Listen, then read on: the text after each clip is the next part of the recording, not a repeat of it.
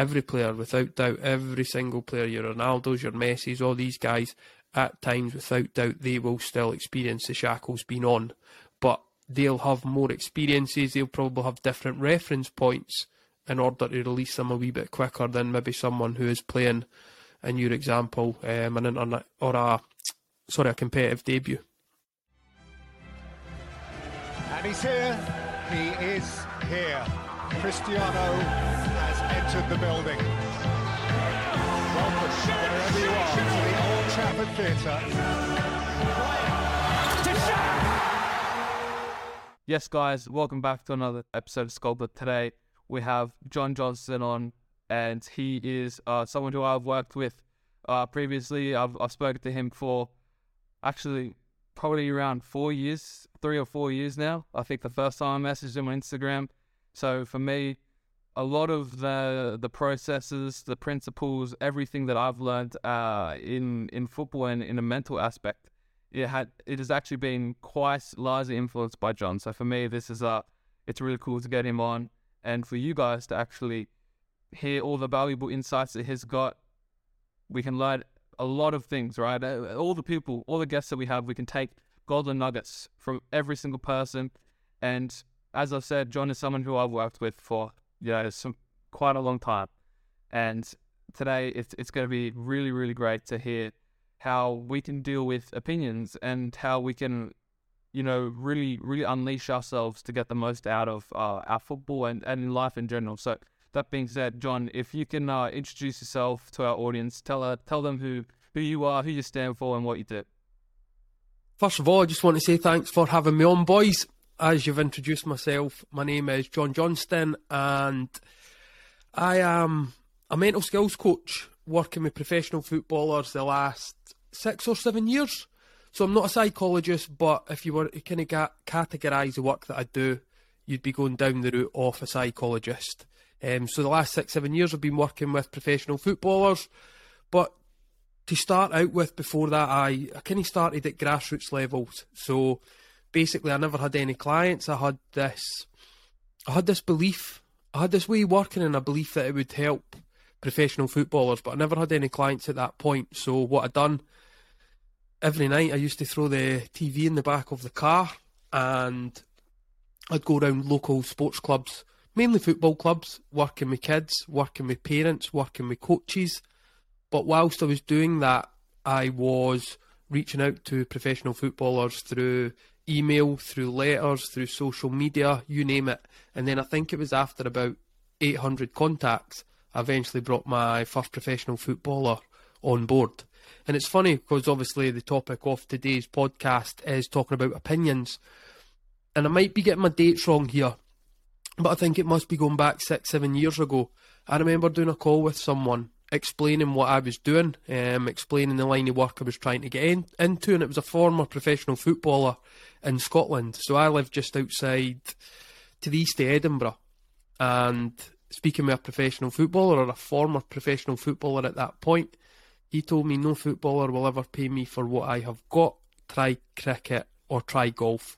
And I'll be honest, when I heard that on that call, it was a bit of a knife into the gut. It was a bit kind of gut-wrenching, but thankfully I gathered myself together just shortly after the call, and 6-7 years later I have professional footballers who have played in the Champions League, represented their country in the Euros, played European finals, played in leagues like the English Premier League, and 6-7 years later I'm still doing the thing that this guy told me that no footballer would ever pay me for. So hopefully that's a kind of a long, short way of introducing myself, but to summarise it, I'm a mental skills coach working with professional footballers across the world.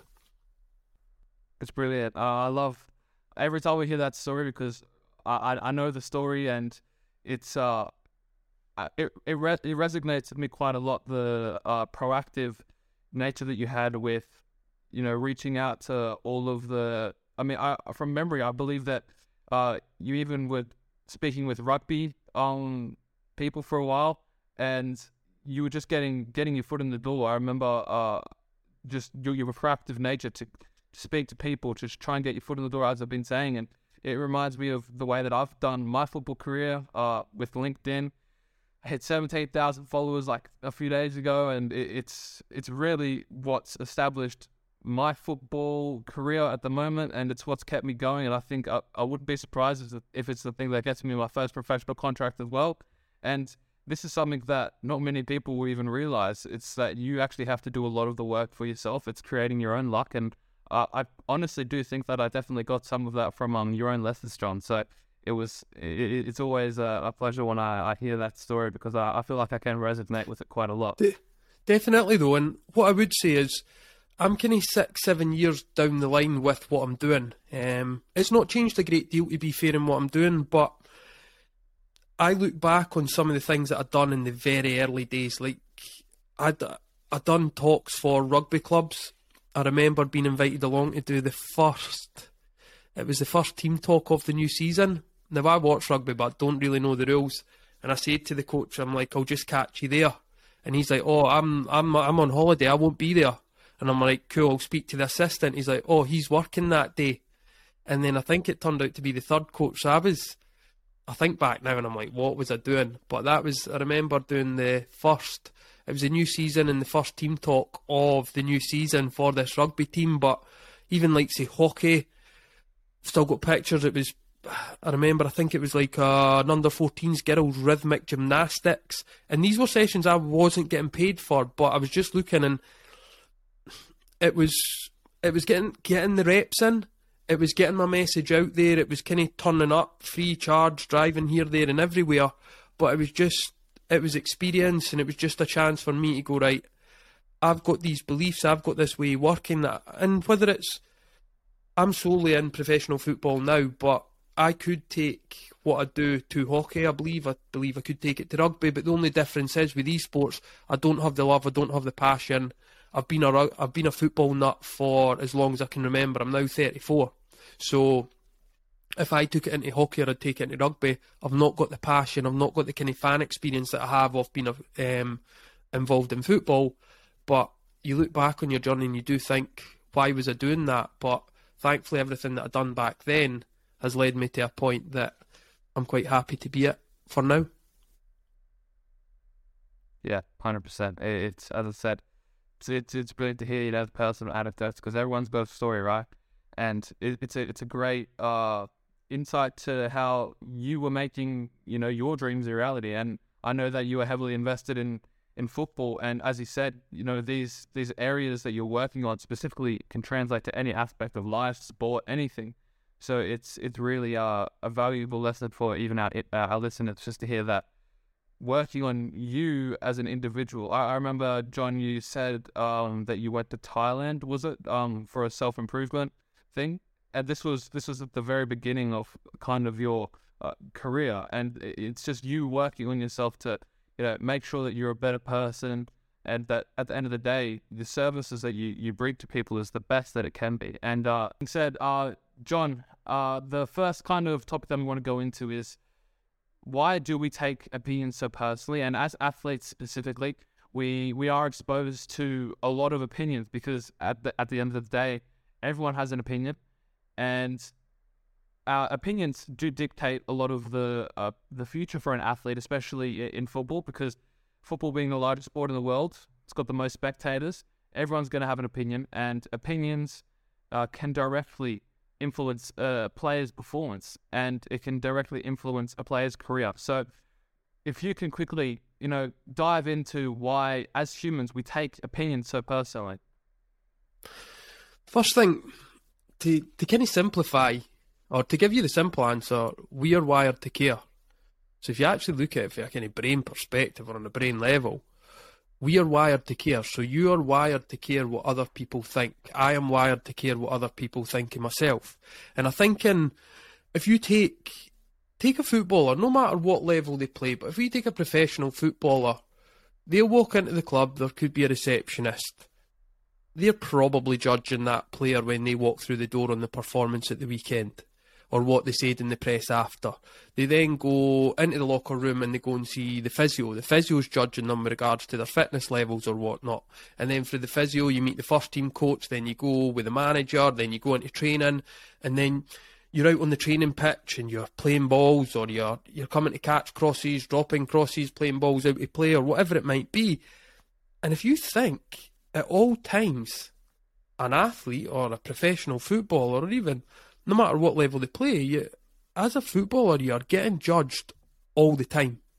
And then you had touched on earlier in the podcast about your LinkedIn following. So with 17,000 people on LinkedIn, without doubt there's pros to having that size of following, but there's also, if you want to say, cons. So there'll be people saying, thought your performance was great, here's how I can help. Maybe not so much on LinkedIn compared to Twitter, but there'll also be a lot of those people saying, maybe that wasn't so good, or you're not this, or you're not that. And then if you take it as again, go back to the professional level, so the footballer then leaves training, they've had a great day's training, or they've had a terrible day's training, and say it's a Friday, the squad's then out for a Saturday, maybe they're not in it, or they're not in the starting lineup, they've got a parent phone in, are you playing? No, I'm not playing, so they're then getting judged. They've got mates saying, why are you not in, or why are you out of position? So again, the mates are judging the situation. They're sitting on social media at night, again, there could be hundreds of thousands, or just hundreds and thousands of people judging them. And then, who knows, they go out on the Saturday, some of the lads I work will play in front of 50, 60,000 people. And if you take, like, in Scotland, you have the game between Rangers and Celtic, which is the Old Firm, which is probably one of the biggest games in the world. And there's 50, 60,000 people at the time judging them. And then you've got all the people in the stadium judging them. Then you've got the people on the television judging them. And then you've got the people on social media. So a player can make... So in Scotland or in Britain, games traditionally kick off at 3 o'clock on a Saturday. If a player makes a mistake at 3:05, you'll probably find there's a clip of that on social media at 3:07. You'll find that there's a clip of that, or someone's commented about it at 3:06. So that feedback, those kind of, whether it's criticisms or whether it's kind of positive feedback or whatnot, it is almost absolutely instant nowadays with social media, with camera phones, things like that. But to go back to your original question, we are wired to care. So anybody listening to this, if we're going down the route, if we know we're wired to care, and our approach to opinions or criticism in particular is don't care about it, that's going against what the brain actually does. The brain cares, because if we didn't care, why is social media so big? If we didn't care about each other or what other people, why do we upload things on social media? Because we care. The reason social media is so big, it is absolutely massive with communities and whatnot, is because we care. And take an athlete, I tell this story to clients quite often, and it's like Conor McGregor at times I think has come across like he doesn't care what anybody thinks. There was a story probably 2 or 3 years ago now. Conor McGregor, he has his own whiskey, I think it is. He's walked into a bar in Ireland and said to an old man, do you want a drink of this? And the old man said no, and Conor McGregor's hit him. So I kind of say to people, and again, that's press talk, but there's photos, and I think it went to court and whatnot, but what I'm getting at with that is, if something like Conor McGregor didn't care what other people thought, why would they have clocked the guy after he says, I don't want a drink of that whiskey? And you can see it through people. Again, you've got if we jump sports just now, take Conor Benn, for example. Conor Benn has failed 2 drugs tests. So I don't know if you follow boxing. Conor Benn is a boxer who's failed 2 drugs tests. He done an interview with Piers Morgan the other day, and he doesn't care what anybody else thinks of him, but he has taken the comments off. You cannot now comment on his Twitter. So if you didn't care what other people thought, why have you went and stopped people commenting on your social media? That, for me, doesn't add up. So again, to go back to your original question, we are wired to care. If there's 10 comments, 9 are positive, 1's negative, you will focus on that negative one, because your brain, your hardwired negative in your brain is there to kind of keep you safe and pick up threat.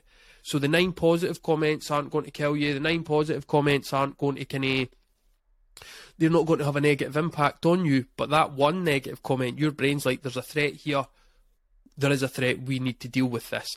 Hence why you then focus on that one comment as opposed to the 9 positive ones. And again, that could be, as a goalkeeper, you come for 10 crosses, you catch 9 and take them brilliantly, you drop 1. Or as a striker, you get 4 chances, you score 3, you miss 1. You'll tend to find you focus on the one that you miss. Why? Because you're normal. If you're experiencing that and you're listening to this, you're normal. You're not broken. You are wired to care. Yeah, it's human psychology. It's how we've adapted. As human beings, we've gone from needing to survive and threats and things like this. We are programmed to care. And in a lot of our previous episodes, we've been talking about how these days, it's not where your next meal is coming from. It's not necessarily where the biggest threat is. It's we are now trying to use these aspects to actually perform in life.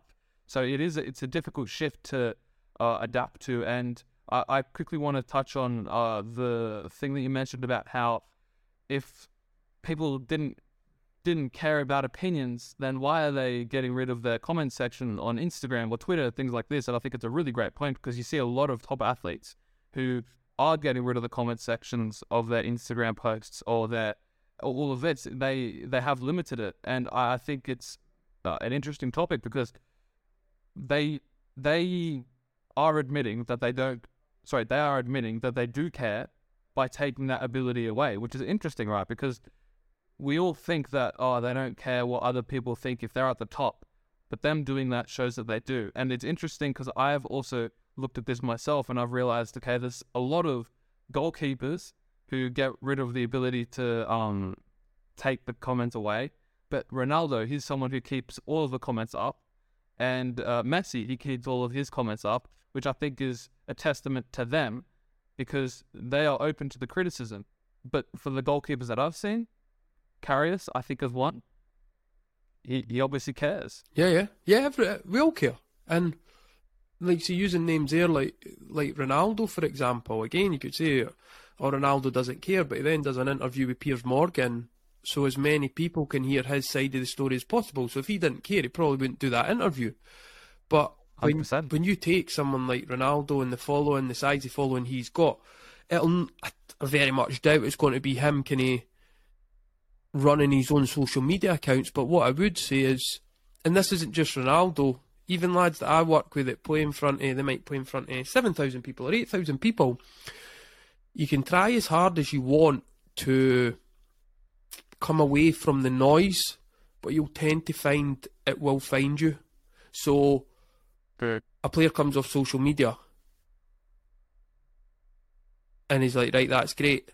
Then his girlfriend goes, did you see what they've written about you? Or a player comes off social media and then their dad forwards them an article or whatnot. And I just think nowadays, like, people go on about silencing the noise. I think it's impossible to silence the noise. I think you've got to manage the noise. I don't think, again, when you're going to an elite level, I don't think you can come... I just think nowadays it is so many people, everybody has an opinion, but so many people voice it and whatnot, that I don't think, as I say, I don't think you can come away from it. I think the noise is going to find you, and I think it's managing it and using it that becomes a big thing. Yeah, 100%.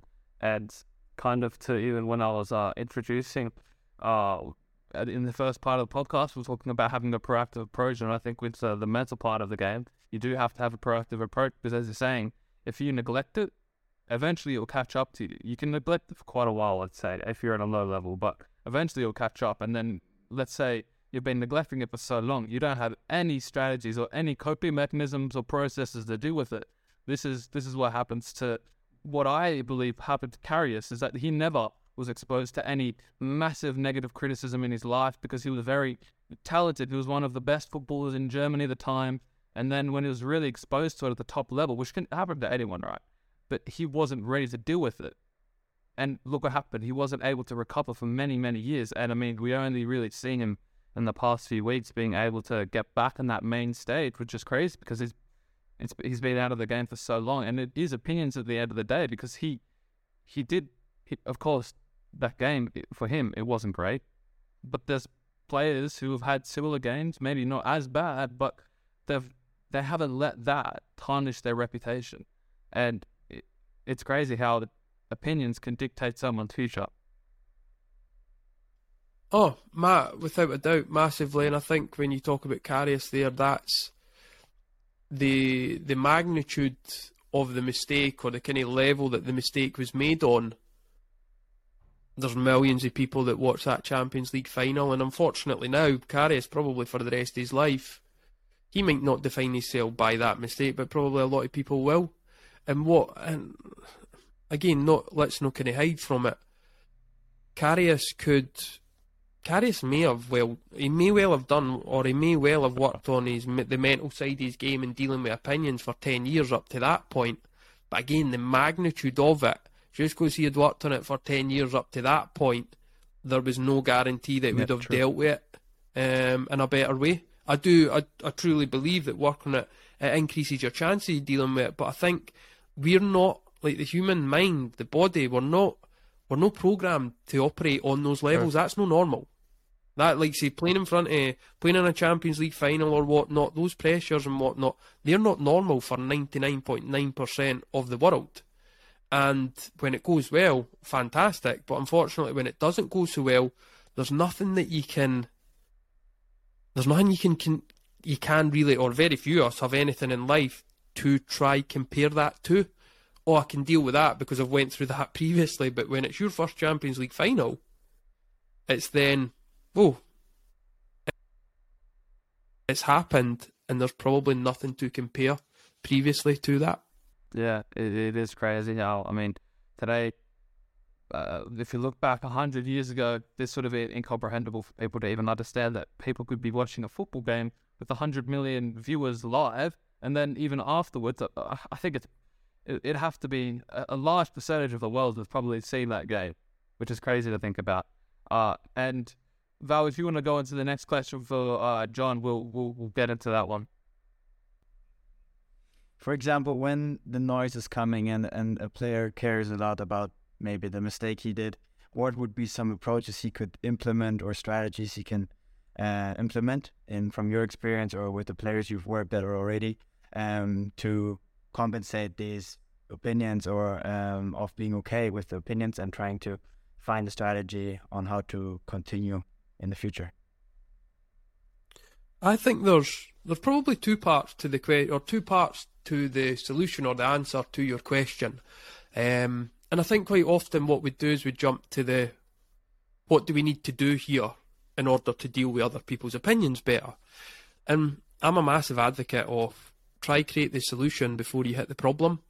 And for no matter whether it's football or hockey or rugby or whatever kind of level someone's playing at listening to this, and whether they play sport or not, they're probably got to come across an opinion that they don't agree with. Now, what I would say, a lot of people say that they don't like being judged or whatnot, but when somebody's telling you you're absolutely amazing, people love that. It's when it's criticism, it's kind of on the other side. So we do like being judged. We do like when people have an opinion, when it's boosting our ego and it kind of marries up with what we think ourselves. It's the flip side that we struggle to deal with. And as opposed to jumping straight to what can somebody do or what can I do in order to deal with people's opinions better, I'd kind of look at it more of who do you need to be? That's the big thing I would look at. So in order to deal with someone's opinion, who do I need to be? So in order to, somebody comments about me on social media or somebody's hammering me on social media, instead of what do I need to do to deal with that, who do I need to be? So if in that process, right, I read that comment and the version of me that's shown up is weak, is timid, is that, no matter what I do off the back of that, if I'm showing up as a weak and timid version of myself, and we could insert other words in there, but they were two that sprung to mind, but if I'm being weak and timid in that point, no matter what I do off the back of it, I'm probably going to struggle to deal with that person's opinion. But if I read that opinion and there's an accepting version of myself that shows up, whether there's a brave version of myself that shows up or whatnot, I'd come away more from the what do I need to do, and I'd be focused more on the who do I need to be in order to deal with this. Because once you've then got the who do I need to be and you've kind of sculpted the who you need to be part, then what you need to do off the back of it becomes even more important. And some of the things like people could look at is creating a response. So with regards to creating a response, is there a certain music track that you look at or listen to, is there a certain picture that you look at? Is there something that you want to tell yourself? Is there something you want to remind yourself of? Is there clips or whatnot that you watch? Or is it a case of you look at it and go, is this person qualified to give their opinion on what they're commenting on? Because there's, especially Twitter, you've got loads of people that are commenting on something, which is football, and they know very little about in terms of being a professional footballer. And especially with yourself, you're a goalkeeper. So if you're a goalkeeper, again, that's probably an even more specialist position than outfield. So if you think some people don't know a great deal about outfield positions, they'll know even less about goalkeeping. But what I would say is, like, if I'm a goalkeeper and I've got a guy that's sitting in the pub every Saturday, he knows very little about football and he gives his opinion, am I going to listen to that? Or am I wanting to take that on board? No. Whereas if I've got, say, Alisson, the Liverpool goalkeeper, says something about me, I'm probably going to give more weight to that opinion due to who said that. So I don't think all opinions are equal.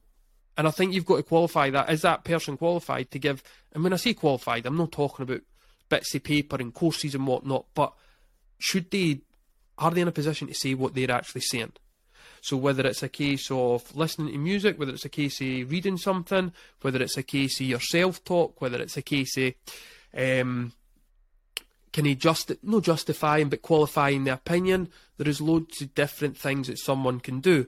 But what I would say is, you're probably not going to use the same you're probably not going to use the same tool for every job. So the more tools you've got available to you, the more you can go through your toolbox to go, right, I'll try this, or I'll try that, or I'll try that. But I think looking at your beliefs around opinions, do you see somebody's negative opinion? Do you only see unhelpful things from that? Or do you believe that I can use that to grow? I can use that in order to help me.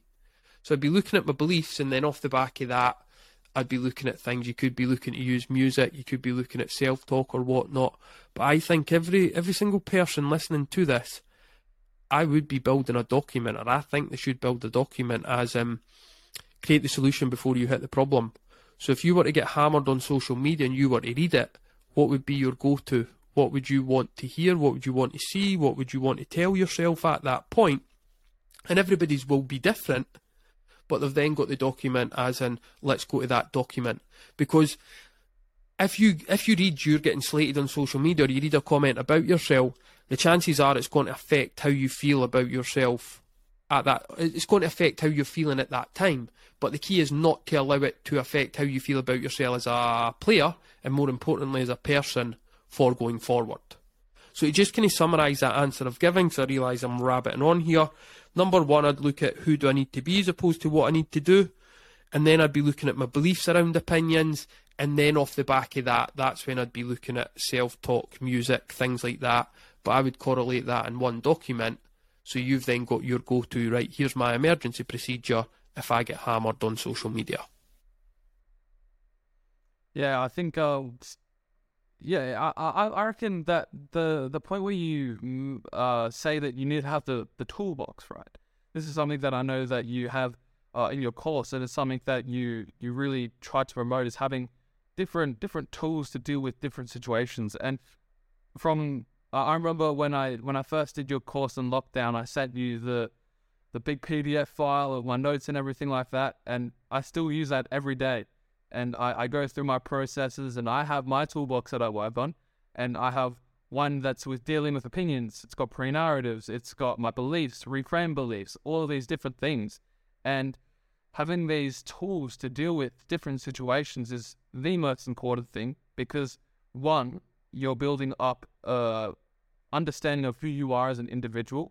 Something that I always do, whether it's my own pre-narratives, whether it's my own beliefs, whether it's someone else's beliefs, whether it's an external opinion, what I always do is I refer back to who I am as an individual with my three morals. Because at the end of the day, as you were saying, if someone's opinion holds more validity, let's say if I'm getting criticized by someone who's at the top of their game, be it a coach or a fellow player, I'm going to give more validity to that opinion than the old man sitting down at the top. And with this, it's understanding that there's criticism. Yes, you can take things from that, and then also having the processes to deal with.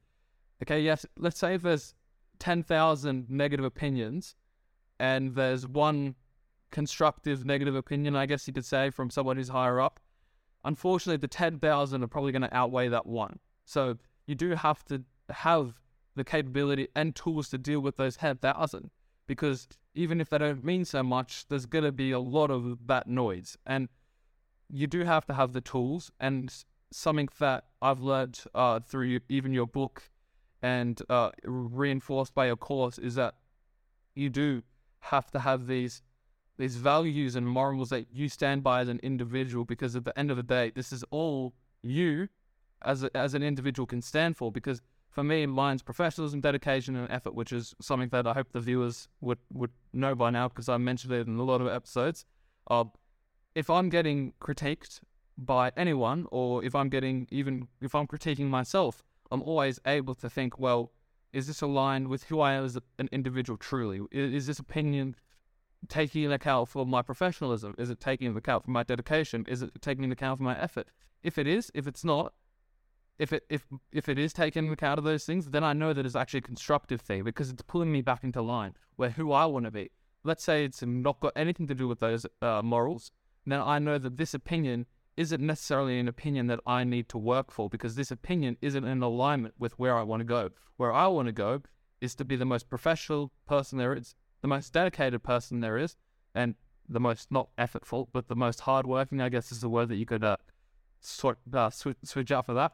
But these are the things that I want to be the best at. So anyone who's not in accordance to these morals, they don't necessarily get the light of day. Yes, that being said, they still might get the light of day, because a lot of noise is not easy to silence, right?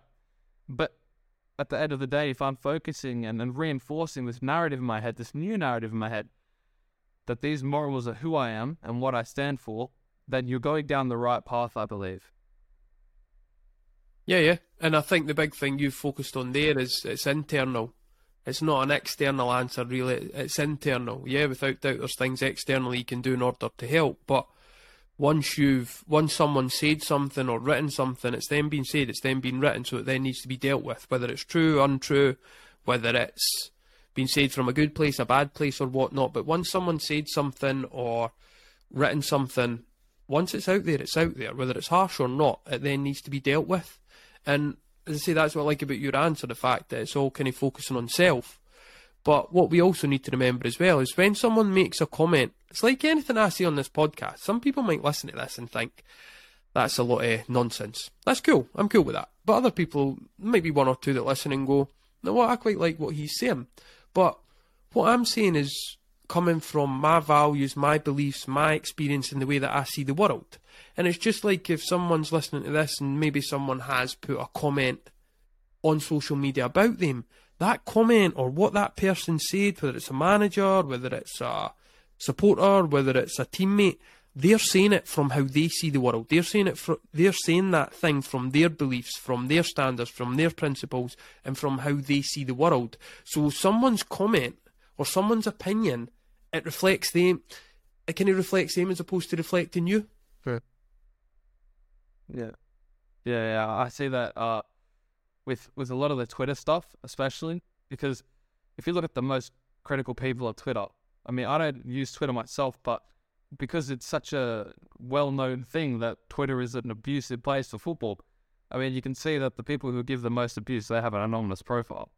They don't want to be seen, and it shows a lot about them, because if they were to go out in public and say that, they wouldn't say it.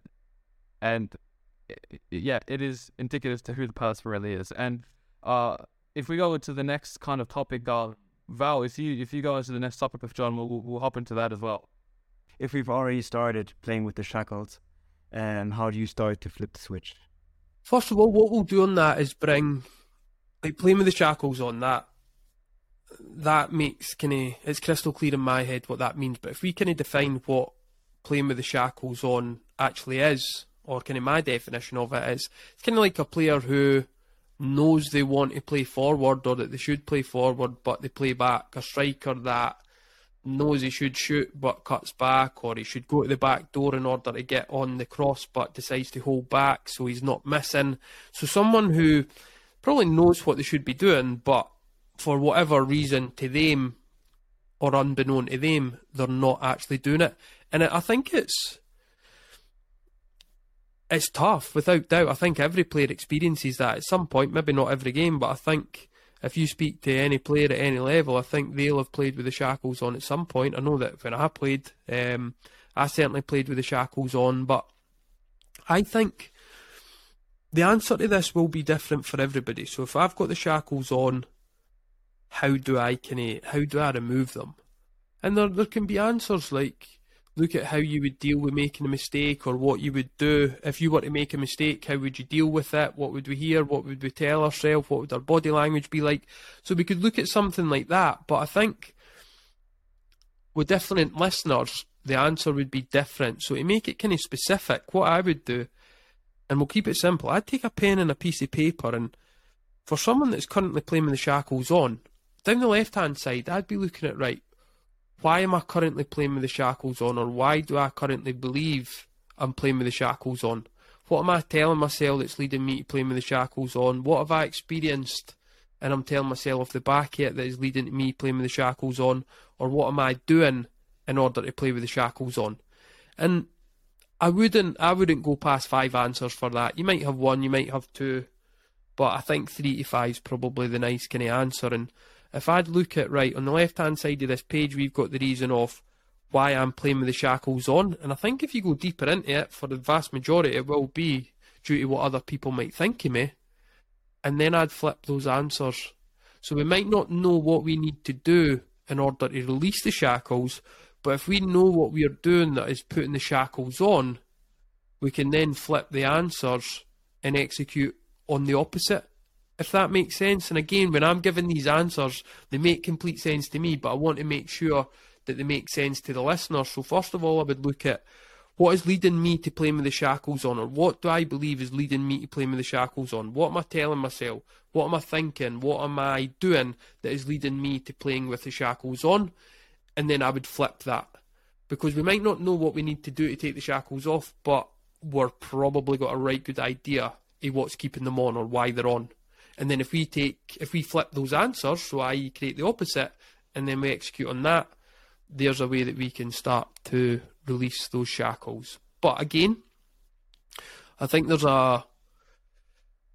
we look at reasons that the shackles can go on, there's probably going to be expectations in there, there'll be scrutiny, there'll be consequences, and when you play in front of a crowd, there's going to be scrutiny, there's got to be consequences, there's got to be expectations, and whilst these things go up, the more likely the shackles are to go on.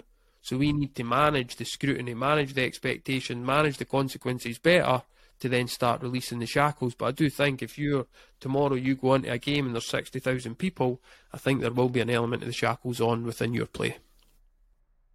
Yeah, it's very difficult to actually let go of those shackles, especially for, let's say, someone who's going into a professional game for the first time. How do you actually, take those shackles off? It's going to be a very, very difficult thing, and maybe you can't take the shackles off in your first game. Maybe you do have to almost be okay with you kind of having them on, because unfortunately it's not just a flick of a switch. It comes from a lot of pre-established work before that, because the reason why we play with shackles on, and obviously, as we're saying, it can be individual to every single person, but typically it's because of an external factor like pressure, opinions, or sometimes it can be an internal pre-narrative that you might have. This could be mainly more not immediate, but it could be a quicker kind of flip, because you can work on yourself a lot easier than you can work on external things. But these things can really dictate performance and everything like this. And this could relate to any aspect of life, either, let's say, for business. If you're trying to make a business decision, but you've got your boss who's looking down at every decision that you make, you're going to be very, very reluctant, and you might not be able to express your true opinion, your true self, because you are with the shackles, and this will tie you down. And I think the example that you gave of, writing down, just creating that self-awareness of why the shackles have come on is really important, because some people might not even be self-aware to realize that they've got the shackles on. And I honestly think that a lot of professional footballers, if not every single professional footballer, has played with the shackles on, and if not, they still they still are kind of laying what they want to a degree. And it comes through a lot of mental skill to actually really develop the ability to take them off and to sustain taking them off, because it only takes one mistake for you to put them back on. And we know how easy it is to make a mistake in football, because you're going to make plenty of mistakes in a game.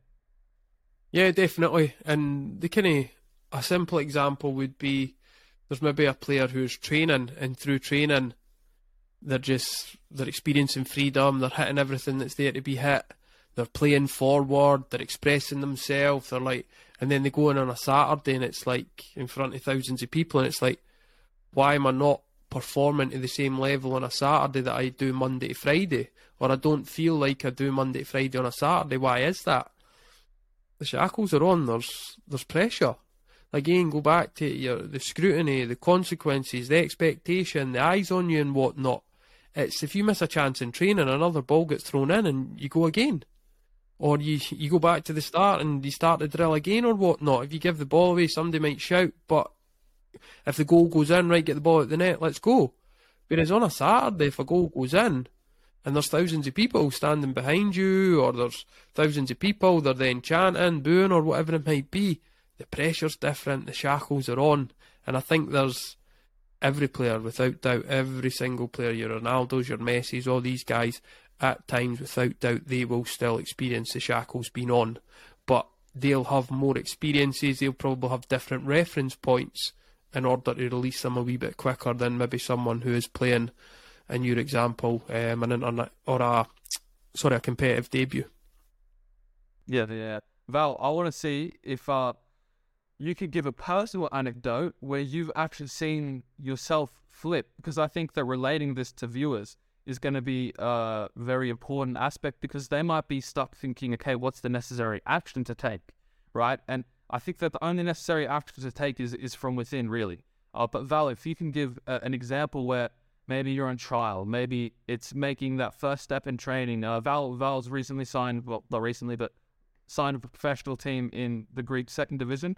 And unfortunately, with injuries, he hasn't been able to make his debut yet. But this is something that Val's working to at the moment. And for him to make his debut, naturally, the shackles are going to come on. Now, Val, if you can give a personal anecdote to where you've seen the shackles come on, or if you've had to take them off, I think that would be great for our listeners to understand with a personal anecdote. Yeah, so I give you a very, very recent example, actually, from yesterday. So I had my first match day with the squad. We went to an away game, 3 hours away, against a very, very good team. And it was my first time training with the team on a consecutive basis.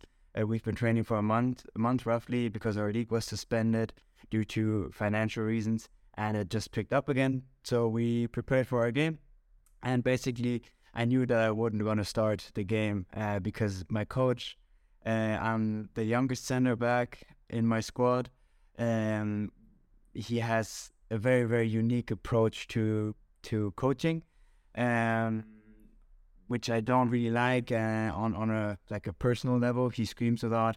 He puts a lot of pressure on myself. It's my first year training professionally in this kind of environment, and I do sometimes try to not take it too seriously, or get or for his words to get under my skin, because it still hurts. I still care about what he says. But for example, in yesterday's game, in the 60th minute, he put me out to go to warm up, and I was really excited. When I was sitting on the bench for the first 60 minutes, I was sweating. I was like, oh, if I come in, what should I do? I don't want to make any mistake. But then actually I went out to start warming up, and just doing my usual warm-up routine with my athletic coach and whatsoever. So getting into the routine, the routine of warming up, it just felt normally, like we always do on a regular training basis. And for me, that kind of cooled me down. I've tried to focus on myself, that I will warm up properly, that I tried to go through my match script, that I put myself out. We've talked about it in a recent episode. So with that, and my 3 points, for example, where that I set myself are my positioning, that I'm always correct in my positioning, that I'm aggressive towards the ball, defending, and that I play simple, because in the past few weeks, comparing it to my youth seasons in the past and to where I'm currently at, playing football has changed a lot, because in the professional men's level, I would consider playing a simple game as more effective than trying to be the next Virgil van Dijk in my situation, because Virgil van Dijk is a very strong player on the ball. He likes to dribble, he likes to play some riskier balls, but he can do it. He has already proved himself to be worthy of those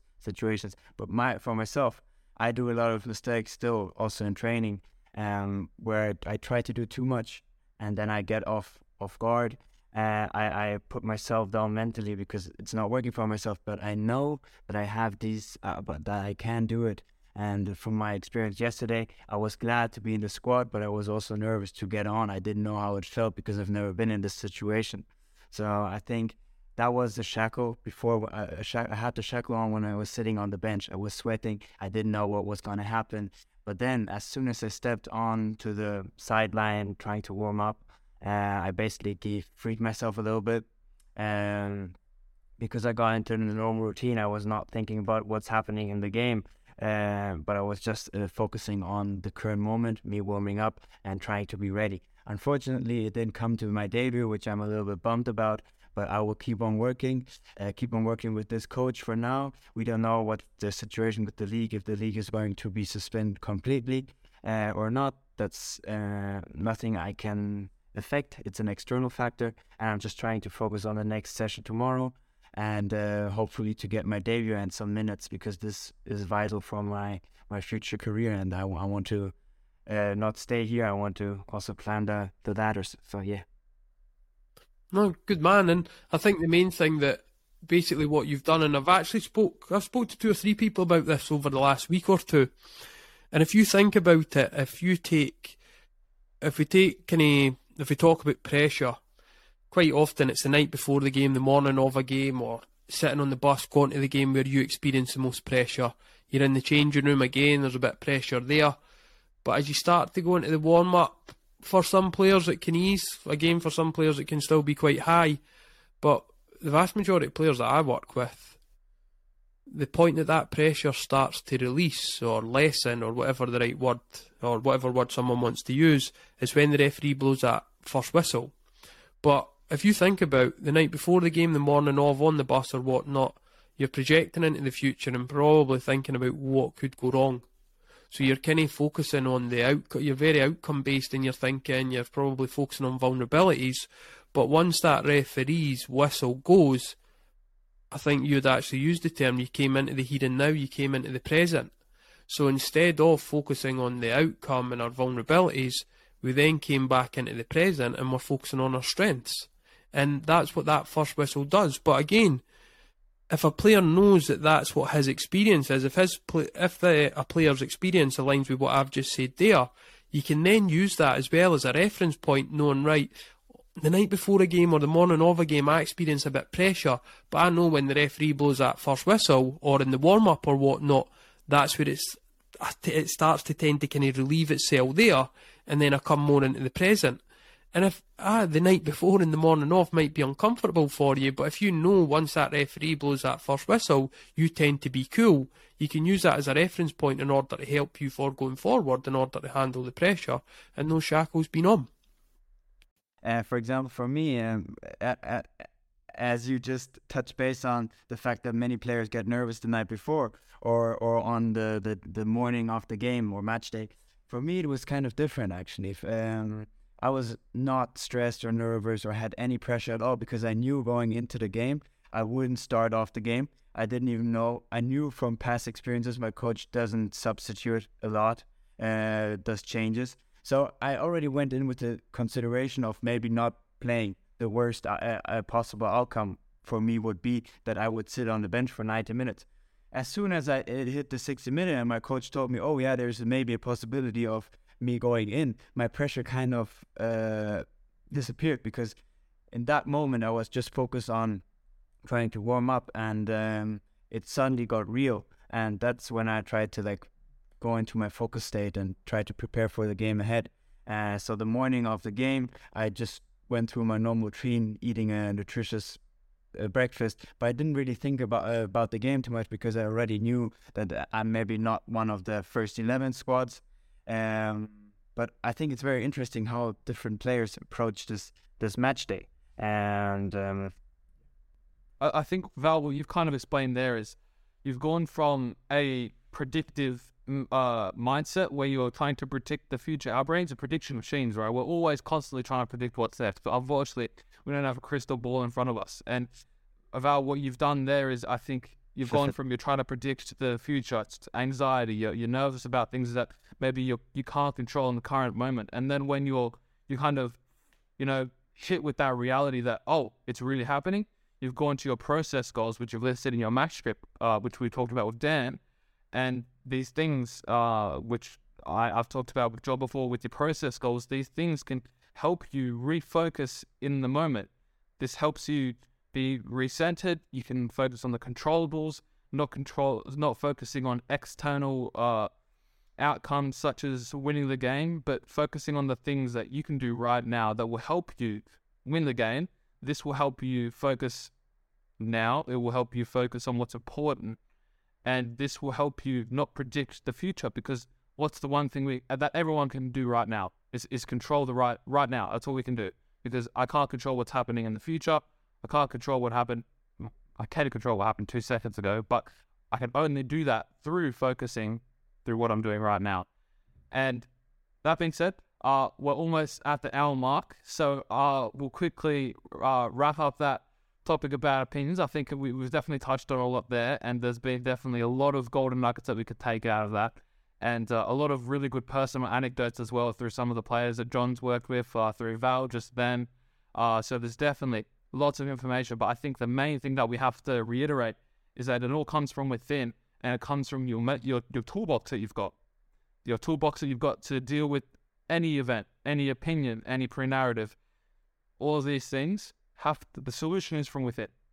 So, John, the final question that we have for all of our guests and for you today is, what are 3 ways that you sculpt yourself on a daily basis, or 3 ways that you even get your athletes, the people you work with, to sculpt themselves on a daily basis? I'll give 2 that I use, and then I'll think of one that the athletes that I work with, what I'd maybe ask them to do. But probably 2 things that stick out to me. I'm very kind of systematic in the way that I think, so I'll always look at, right, where am I trying to get to, and then I'll break it back down to the here and now, as in, right, what do I need to do today in order to, no guarantee get there, but just kind of help me in that and going in that direction. So I'm very kind of here and now based with what I do, not just in business but in life. And when I say here and now, I'm no robot, so it does at times you do think of the future, but I'm very much in the day. Like what I've got tomorrow in the diary, I don't have a clue. I'll open my diary tomorrow, or maybe later tonight, and I'll have a look tomorrow. I'll nail today, and then I'll move on to tomorrow. So I'm very kind of process driven and very kind of processed in my thinking, rather than being caught up in an outcome. Now, what I would say on that, though, that works for me, that works for my life and where I'm at just now, but it's like anything, there's pros and cons to that. So being kind of process driven over outcome driven, that's one thing.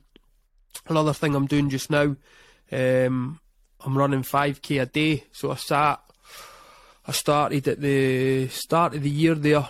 We have a thing, and again it's to do with rugby, but there's a guy called Doddy Weir in Scotland. So he was an international rugby player with Scotland, and unfortunately he got MND, so motor neuron disease, which is basically a muscle wasting disease. And in Scotland, I thought it was for 4 weeks, but it turns out for the first 6 weeks every year, there's like an awareness drive on motor neuron disease. So there's like a tartan, and you can wear a snood and whatnot, and basically you commit to doing, whether it's certain miles, certain exercises, through the first 6 weeks of the year. I thought it was just January, so I committed to doing 5k a day in January. And then when it got to the end of January, I realised it was another 2 weeks. I'd done the other 2 weeks, and somebody's like, what are you going to do now? So I kept it going another couple of days just to buy myself that little bit of time. And now I think I'm coming up for 70 odd 80. So the target now is to do a 5k a day for a year. So that's kind of, I'm sort of sculpting myself that way, I'd say. Yeah. And as for what I would get clients to do, a massive one, maybe not necessarily on a daily basis, and I do this at times, but certainly like going into games, like checking in with yourself. So kind of creating a self-awareness, checking in with yourself. It's not for any reason to... That tool there is basically self-awareness. So it's like self-aware, right, where are you actually at going into this game? Where are you actually at? What are we telling ourselves it's helpful? What are we telling ourselves it's unhelpful? Do we continue, can you be in this version of yourself, or do we need to change the version of yourself now for what we're going into the game? But checking in with yourself, which for me just creates massive self-awareness around where you're at, and just make sure that your check-in is honest. You're not trying to be a version of you that you want to be at this point. It's exposing the version of you that is actually showing up. So once you've got, right, I've got a check-in, here's who I'm being, here's what's happening, you can then work on, right, I'm going to progress with that and continue with being this version, or right, I need to change 2 or 3 things. So check-in would be the third one, and I use it at times, but 100% I encourage all clients as well. Yeah, it's really cool to hear, you know, the processes that you have for your clients, just creating that self-awareness, because without self-awareness, a lot of people won't take action because they don't know what the problem is. And so just creating self-awareness, whatever it is, positive or negative, it's always good to be self-aware. And I think everyone needs to improve that self-awareness because, you know, even as an individual myself, I believe that I am self-aware. I believe that I'm very self-aware, but I'm self-aware enough to realize that I'm not the best at being self-aware. So for everyone, it's very important to create self-awareness because it's the only way you can start taking action. Because without the awareness, you know, you're just stuck. You don't really know what's needing to be done. So that being said, John, absolute pleasure to have you on today.